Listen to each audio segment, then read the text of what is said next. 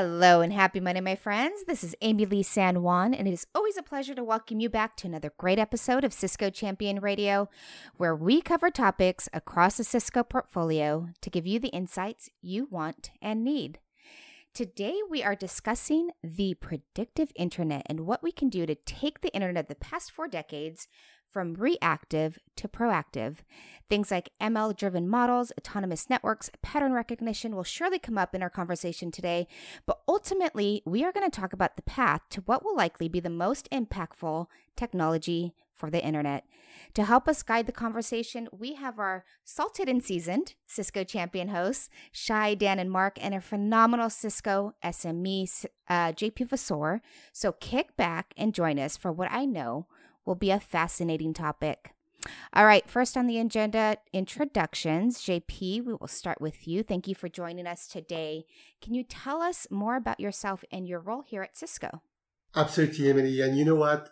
First of all, I'd like to thank you because as always, you are the best finding the most relevant topic to discuss on podcast. And second, I think we can have a lot of fun today because we have the best champions. But my role at Cisco, I've been at Cisco for about 24 years, working on service providers, technology, IoT, security, and different things like that. And for the past decade, I've been leading the engineering team in charge of machine learning AI technologies. And I must say that although I've been in the field for about 30 years, this project is one of the most exciting. So I cannot wait until we have discussion with our champions. Awesome. All right, Dan, glad to have you with me. Who are you? What do you do? Hi, I'm Dan Kelcher. I am a senior network engineer with Sleep Number. Okay, perfect. You'll fit in here. All right, Mark, who are you, my friend? I'm Mark Siebering. I'm an expert consultant at Devoteam in the Netherlands, and my focus is architecture, technology, a lot of DevOps, and also everything interesting and annoyingly stuff that I don't know. So this is very interesting because AI and ML is about stuff you don't know, you want to know more about. So JP is probably going to tell us how we can predict the stock market. Maybe not, but we'll I'm not see. sure about that one, but I do my best. You can find me on Twitter as @NetCICD and on GitHub as NetCICD. Wonderful. Shai, it's always a pleasure. Tell us about yourself. Thank you, Amy Lee. I'm Shai Silberman. I'm the Director of Network Services at San Jose State University, sort of running a city of about 40,000 people under normal circumstances. And even though my name might make you think I'm shy, I am, but I'm not. I am, but I'm not. But you know how that goes. But it's good to be here. Good to have you. All right, JP, before we get into the discussion, can you give us a little bit more background on the predictive internet and the things that you've been doing? Yes, absolutely. So, the reason why I mentioned that we've been working on machine learning at Cisco for about a decade is that it's not always very well known, but we started off with the IoT. Then we worked on what is known as Cisco AI Network Analytics for wireless. We've got thousands of customers now. And then 2 years and a half ago, we decided to look at what we could do in this area of the internet using machine learning AI. And I'm a super pragmatic guy. I definitely don't think that we should be using machine learning everywhere because that's the latest and greatest technology. I don't believe so. Here in my team, we are driven by the use case and we use ML when we think this is the right technology. Now, let's talk a little bit about the internet. And Amelie, you said it at the beginning. The internet has been scaling remarkably well. When you look at the number of BGP prefixes announced in the internet, we are close to 880,000. It's huge. It scales really well, but it is very much reactive. So what does that mean? It means that we've been improving many routing protocols like OSPF, ISIS. We came up with multiple ways of doing protection restoration at the optical layer, the IP layer. We did all that kind of stuff to first detect failures and then find a better path. But I also believe that with the emergence of SaaS-based technologies, the world has changed and it's now time to have a broader scope when we look at failures. In other words, for me, a failure is not just when you lose connectivity, but also when the application does not get the required SLA so that you have the best experience. So the topic number one for me is how can we broaden the scope from detecting link failures and node failures, path failures, to insufficient quality of service of the application.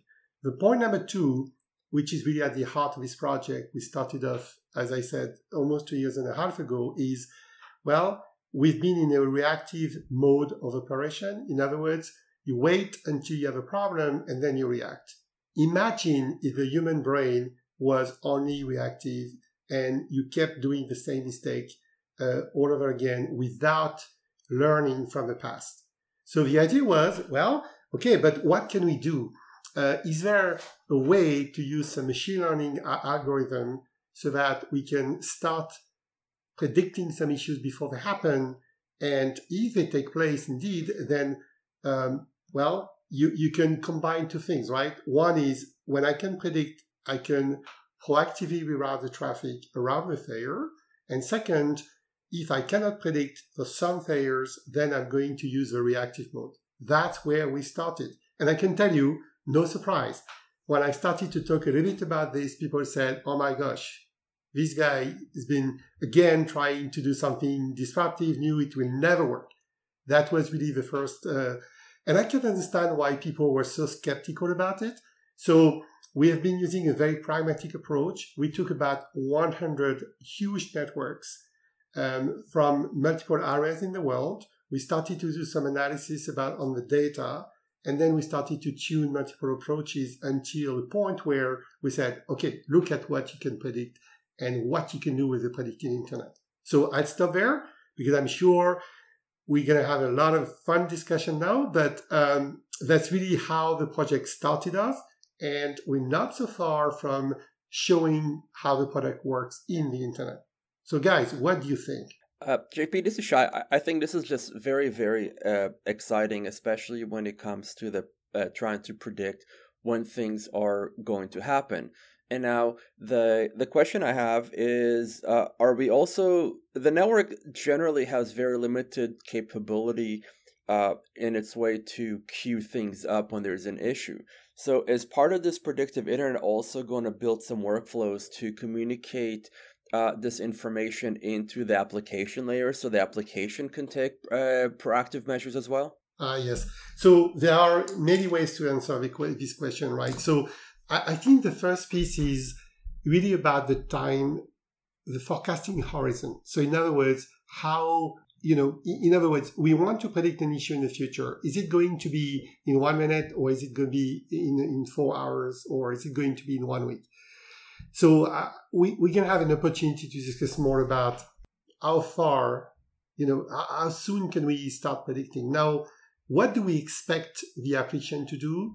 I think that for now, at least, the goal is more to say, I don't want to go back to the application and say, look, be careful, something will happen. But at least what I would love to do is to say, I know that if I keep steering the traffic along a given path, and I know that the SLA will not be good enough, I can reroute the traffic into another path that will provide the best SLA for the application. And guess what? I would love the application not to be even aware that there will be an issue. So that's what we're trying to do.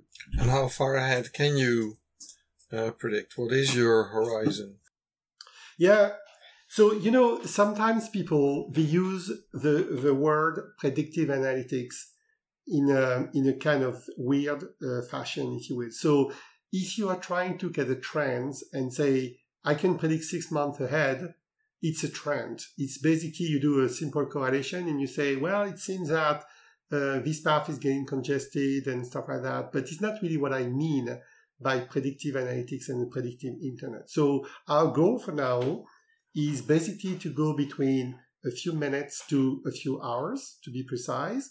And we've done some experiment 24 hours in advance. And of course, we do the prediction. Let's say it's 8 a.m. We're going to start doing prediction until 8 a.m. the day after. And then as we get closer to the prediction, we tend to revise our prediction to say, is it still valid? Because as you get closer to the event, you start to accumulate more information. And with that information, you may change your mind and say, okay, that was a prediction I've made 12 hours ago. But, now that I'm getting closer to this event, maybe it's less likely that it will happen. So I'm going to cancel my decision. So we do that up to 24 hours in advance, and we revise on an hourly basis. Now, we start to see some use cases where a few seconds before, we see some very interesting signal. But of course, in this case, the algorithm has to run on-premise, right? Because you cannot wait until you go to controller in the cloud and then go back on the router. But that's something we're looking at. For now, at least, at this point in time, we're more looking at a few hours ahead. So if I understand you correctly, JP, it's like we use the machine learning to do the prediction, and then we use artificial intelligence to make the short-term decisions based on what we see and the prediction. That's correct. That's exactly correct. So the idea, of course, it leads to an interesting topic, which is, but wait, if you make a prediction in 2 hours, how can you change the path automatically? You need to have a closure control mechanism. So as of now, we are looking at two kinds of prediction. One is called the short-term prediction. So in other words, something would happen in 1 hour, 2 hours, 3 hours.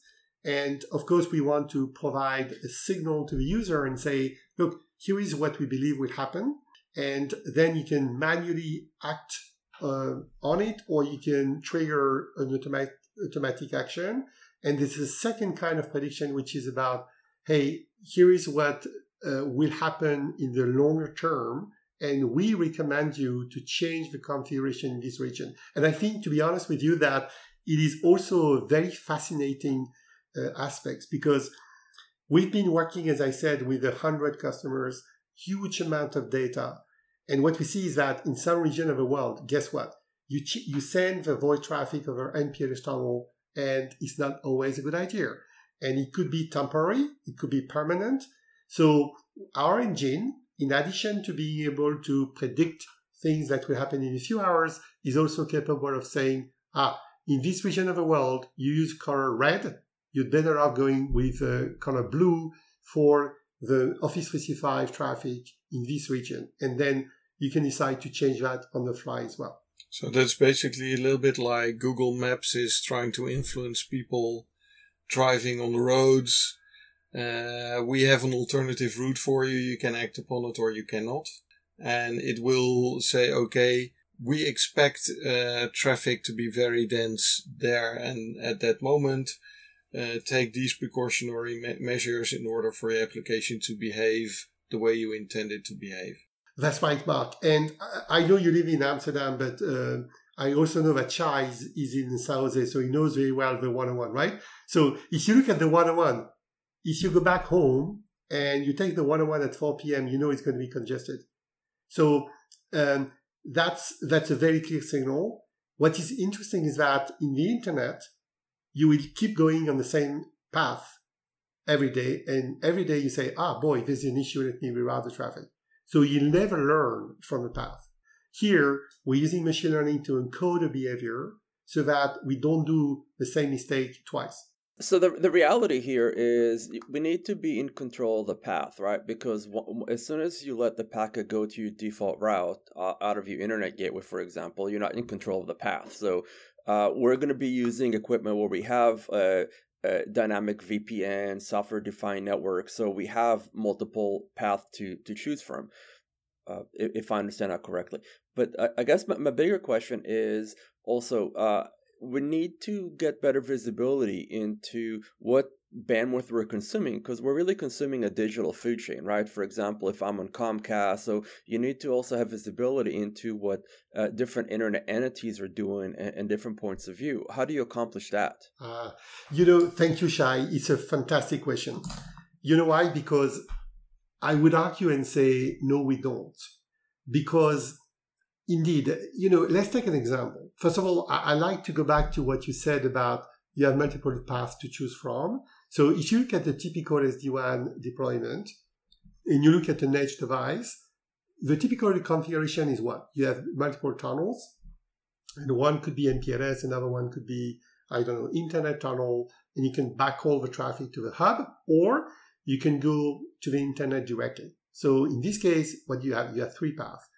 And now with SASE, we have yet another one. And so we start to see, it's very interesting, by the way, because we start to see many more paths than in the past. So in this case of the predictive internet, our objective is not to say, hey, I want to know if I am in Boston and I'm sending my traffic to Office 365 located, I don't know, somewhere in the US. Do I need to know I get the telemetry about the service providers I'm going through, and do I need to gather all of that? And my argument is to say, no, I don't. All I care about is to say, okay, I've got a given destination, I've got 3 paths. All I need is to monitor what is the quality of the path and what is the user experience along those paths, even though I may not know anything about what's going on within, along this path. So all I care is what is the best experience. And if I can learn that by sending, some traffic at a given hour, thing like that, basically the quality of service will not be good enough.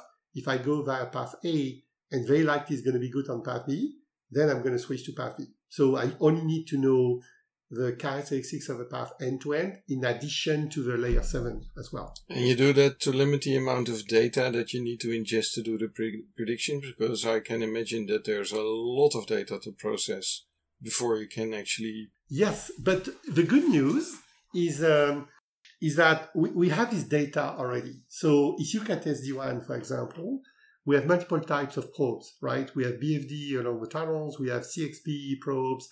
Of course, you guys know that we acquired ThousandEyes, and of course that's a great source of telemetry because it's not limited to the layer 3. We can have some synthetic traffic, and we can understand what is the response time of HTTP page loading and all that kind of stuff. So this is a very rich set of data that we can use. And what we've done in this project was indeed to have a single data lake where we concentrate probes coming from different points in the network. So this is extremely rich. Now, what I believe as well, and I would love to see if you guys agree with that, because I think to me, that's a very interesting topic. When you look at what we used to call the IP hourglass, with a very thin IP layer and layers and all that kind of stuff. And I know, Shai, you're still teaching networking, right, at San Jose University, okay? So if you look at that, right, we always said, look, I'm making my decision about routing looking only at the layer 3. I don't want to do any kind of layer violation and all this. To be honest, I think that we have changed that a little bit with the IoT, because in the case of the IoT, you could not really, it's still very beneficial. What I also believe is if you only look at the layer 3 and the probes, does that tell you everything you need to know about the user experience? And I don't believe this is the case, right? So I don't know if you guys agree with that. Yeah, layer 3 is only going to give you very limited experience, especially because you also need to be able to look at the protocols and potentially deal with different protocols differently.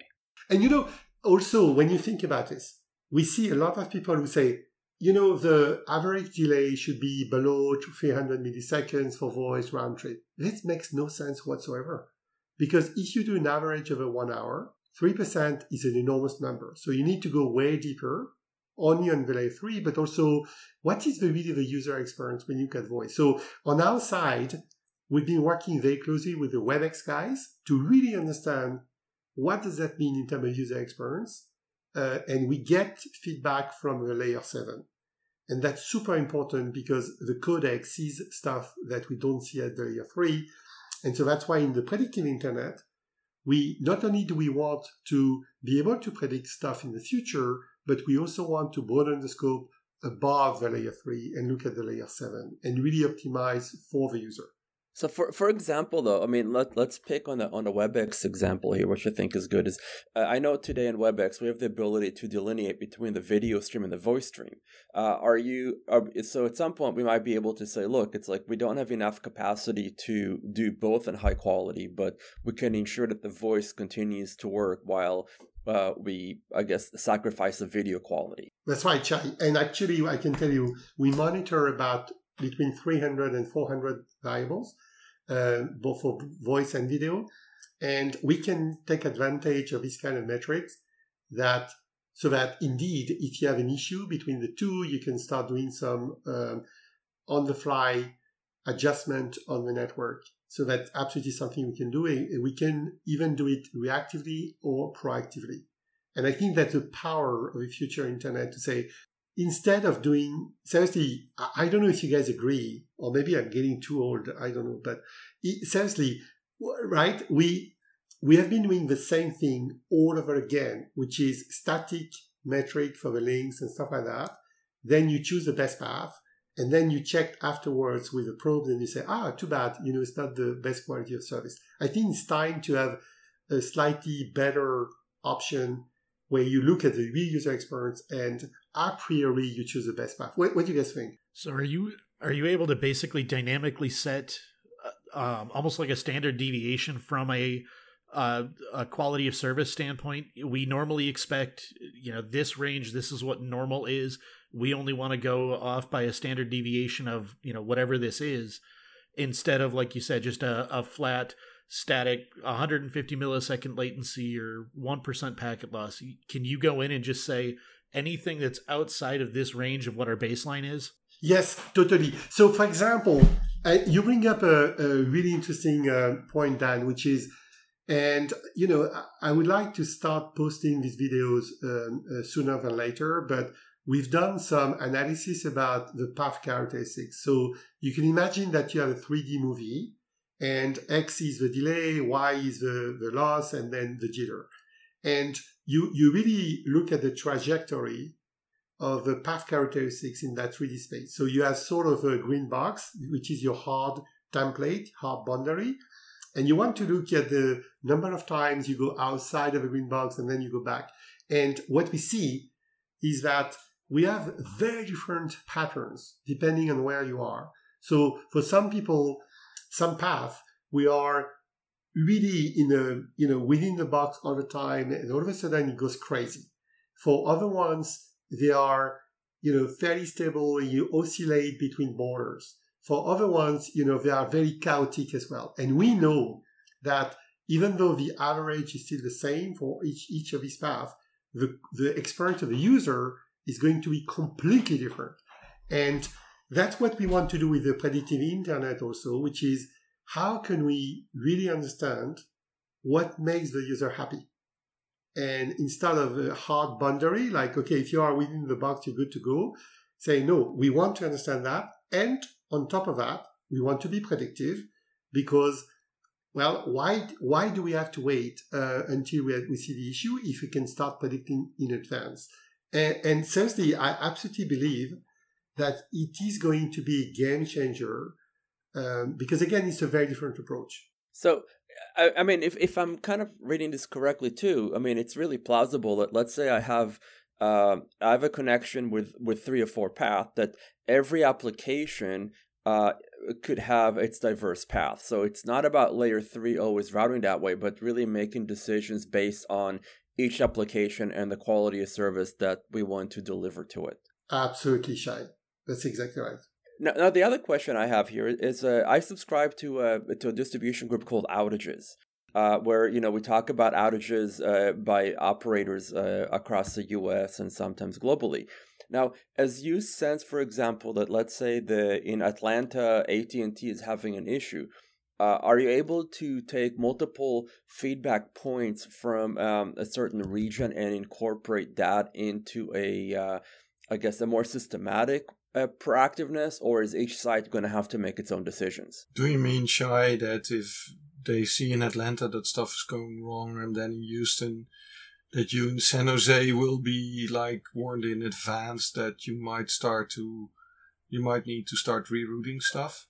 Yeah, and my question is this is there a systematic way to do feedback saying this region is having an issue, or is each site just going to have to take its own corrective action? Yeah, it's a difficult question, because that's exactly what Thousand Eyes is doing. So Thousand Eyes, we keep collecting different probes, and they do cross correlation so that you can root cause a problem. Now, what we do is that we take this kind of feedback to potentially cancel some predictions. The problem is, do we want, is it a strong enough signal so that we can better predict in the future? So, for example, if there's a fiber cut, what is the likelihood that this event will help me predict for the next 6 months? It's usually a very isolated issue, and I think that this kind of event can play a role at better react, have a better way of reacting, as opposed to helping me doing a better job at predicting. Do you think that makes sense, Shai? It does, right? I mean, there's physical accidents that happen, but my question was not about predicting the next fiber cut, but if we know that in a region there's an issue, are we doing a federated, orchestrated reaction across all the customers, or is each customer going to have to do its own sensing that there's an issue, high packet loss, and then adjust the path based upon that? Yeah. So it's more of everybody would have to make his own decision, and at the same time, it may not be a bad thing, because if you have first of all, we don't have any central authority that will enforce for everybody, of course. And the fact that we make it fully distributed make it more robust as well, in terms of having a more robust reactive decision, I would say. So I guess to maybe try and give an example of that, I ran into an issue a couple of years ago now where there was a BGP peering issue that essentially resulted in VPN clients losing connectivity. From our standpoint, everything looked good, but we had endpoints, home users, some of them routing just wasn't making it to our environment. From the inside, we didn't see this as a problem because these were client initiated connections. So just the lack of a connection wasn't triggering an alert.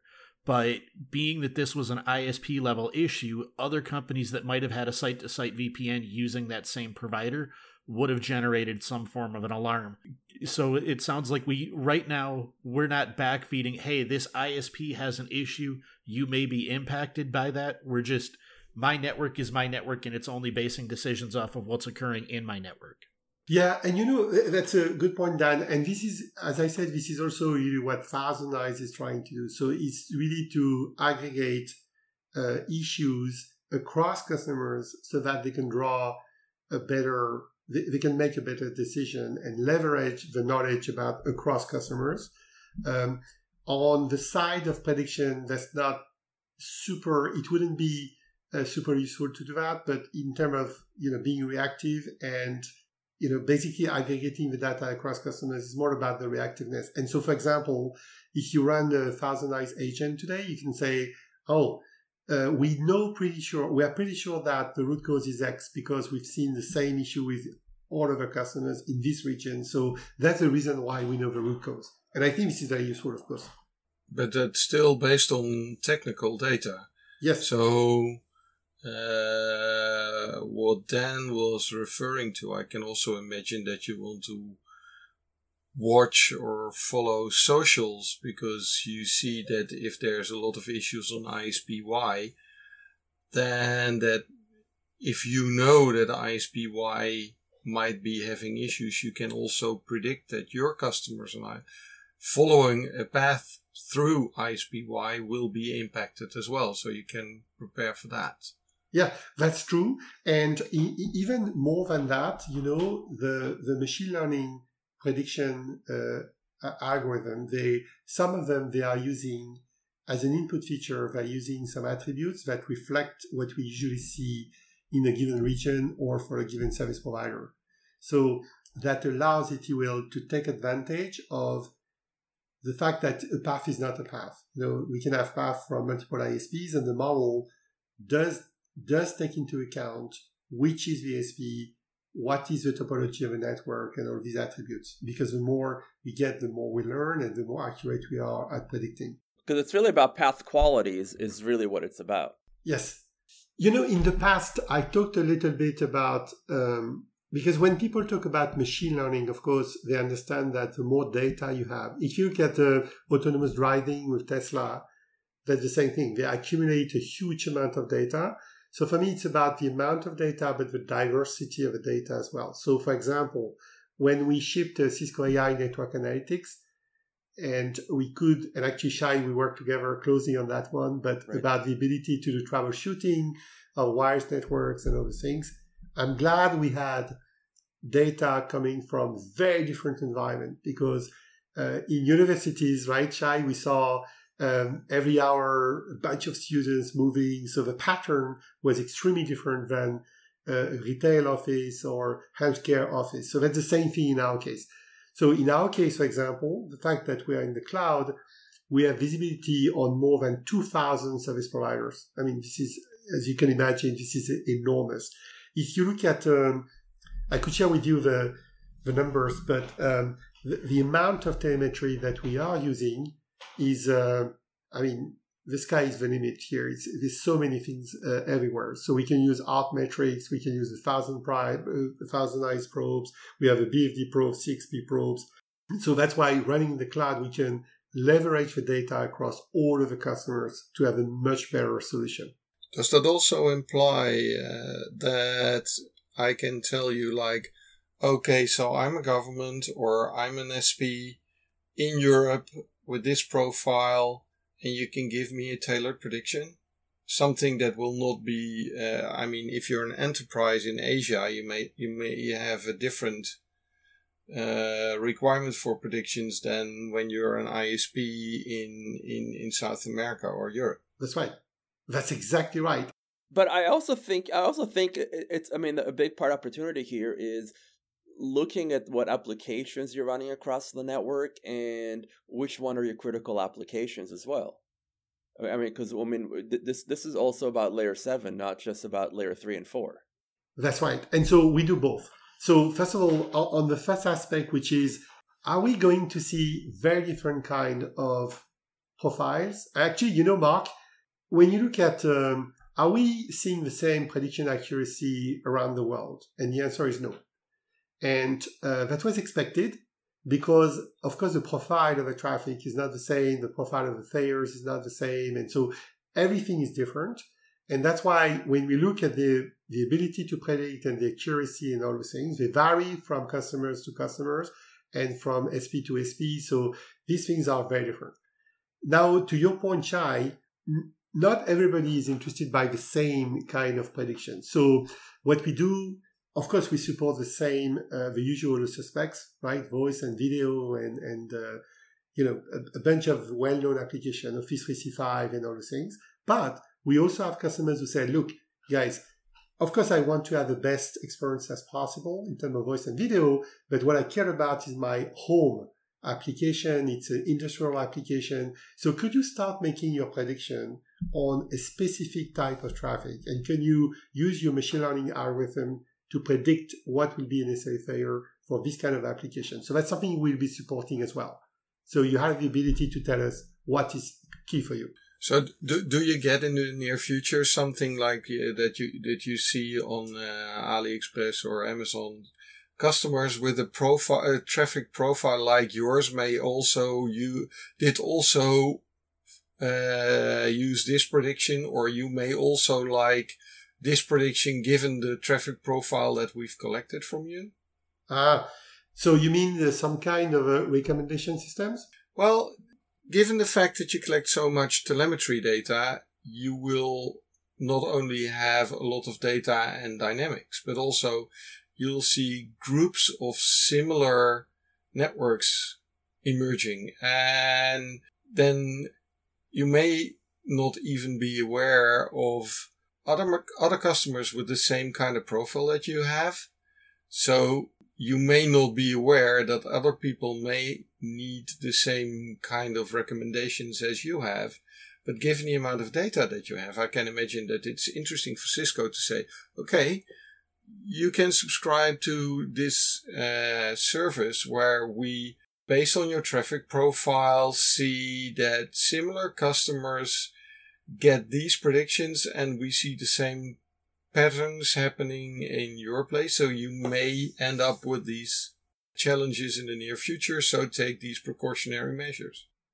Or am I taking it way too far here?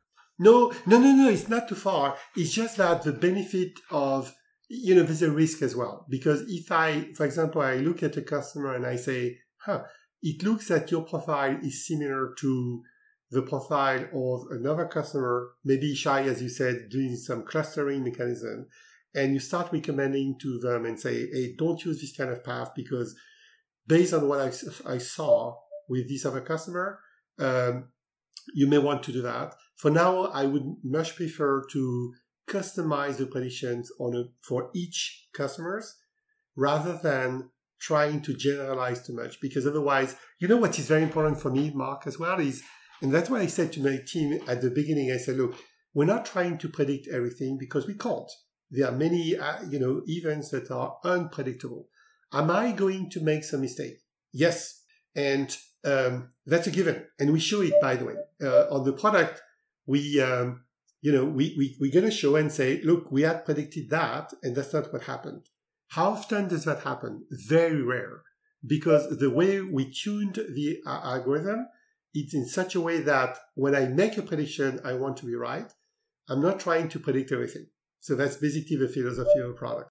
Is that kind of like when we do caching engines, just kind of checking out the cache hit, right? Seeing how effectively our caching algorithms. So you have to do the same thing you got to have some validation of how many times your prediction has been spot on. That's right. And not only that, first of all, we wanted the product to be extremely transparent. So that's why at the beginning, I'm like, guys, we learn from the past, first time that we do it. Second, I'm not trying to say, the predictive is gone. The reactive, is gone. No, we will be using both of them. But when I predict, I want it to be correct. So recall could be low, but precision has to be high. And when we make mistake, we want to learn from our own mistake. And that's something we're looking at for the future as well. Sounds good? Hey, we could go forever, guys. I love this kind of discussion. And I know it's not always, when something is new, right? You are skeptical, but when you try the product, you're going to start to see what it can do. I hope so. JP, I think I'd like one question. I mean, I'm going to kind of joke a little bit about, Cisco's motto right now is, the bridge to possible and everything else. So we've had a lot of wonderful conversation here, but if you had to pick 3 things that are now possible that weren't before, what would they be? Yes, thank you. It's a nice question. So the first thing is definitely why, wouldn't you want, if you could predict something that will happen, sometimes, people say, but that's okay, I can react. And I'm like, yeah, you can react, but when you react, it's too late. So if there's some low-hanging fruit, the sky is the limit there. We could do a lot of things. But the first thing that will be possible soon is to say, well, in some regions, for some events, I will be able to predict and say, you will have an issue, and guess what? The issue will happen, and so why not avoiding it? Number 1. Number 2 is the ability to say, look, I'll be listening a little bit, and get feedback from the application. First time. And no, it's not layer violation. And yes, we can learn from the application and say, maybe I've been using the same probes, and the probes are great, but that's not sufficient. Now, what I learned is that this path is not good for a given application. 3, and that's the last one. We've been talking about self-healing, whatever for a long time. And to me, I think it's going to take quite some time, right? We are all excited about this, but the day we can start doing closure control automatically, and of course, the prediction is the first step towards this direction, and have a true self-healing network, I think it's going to be time to retire. I don't know, Dan, Shai, and Mark, if you guys agree to retire, but we still have a few years ahead of us, right, before we're there. But I think this is a fantastic next step. Well, I'm going to run if that happens. It's going to be scary. Well, it depends, right? You can keep control. And to be honest, Mark, about the scary piece of machine learning AI, we all know about scientific, some sort of movies and blah, blah, blah. Come on. I mean, machine learning now, yeah. But machine learning is all about pattern recognition and regression. So it doesn't do anything scary, but it's going to help us, I believe. All right. Well, surprise, surprise. I predicted it. This has been another phenomenal episode of Cisco Champion Radio.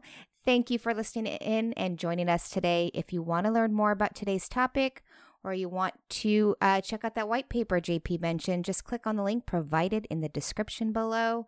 And just a reminder, you can subscribe to Cisco Champion Radio on your favorite streaming platform and receive alerts on our latest releases. So wherever you're listening to us, make sure to hit that subscribe or follow button now. I hope you all enjoyed today's episode. See you next Monday.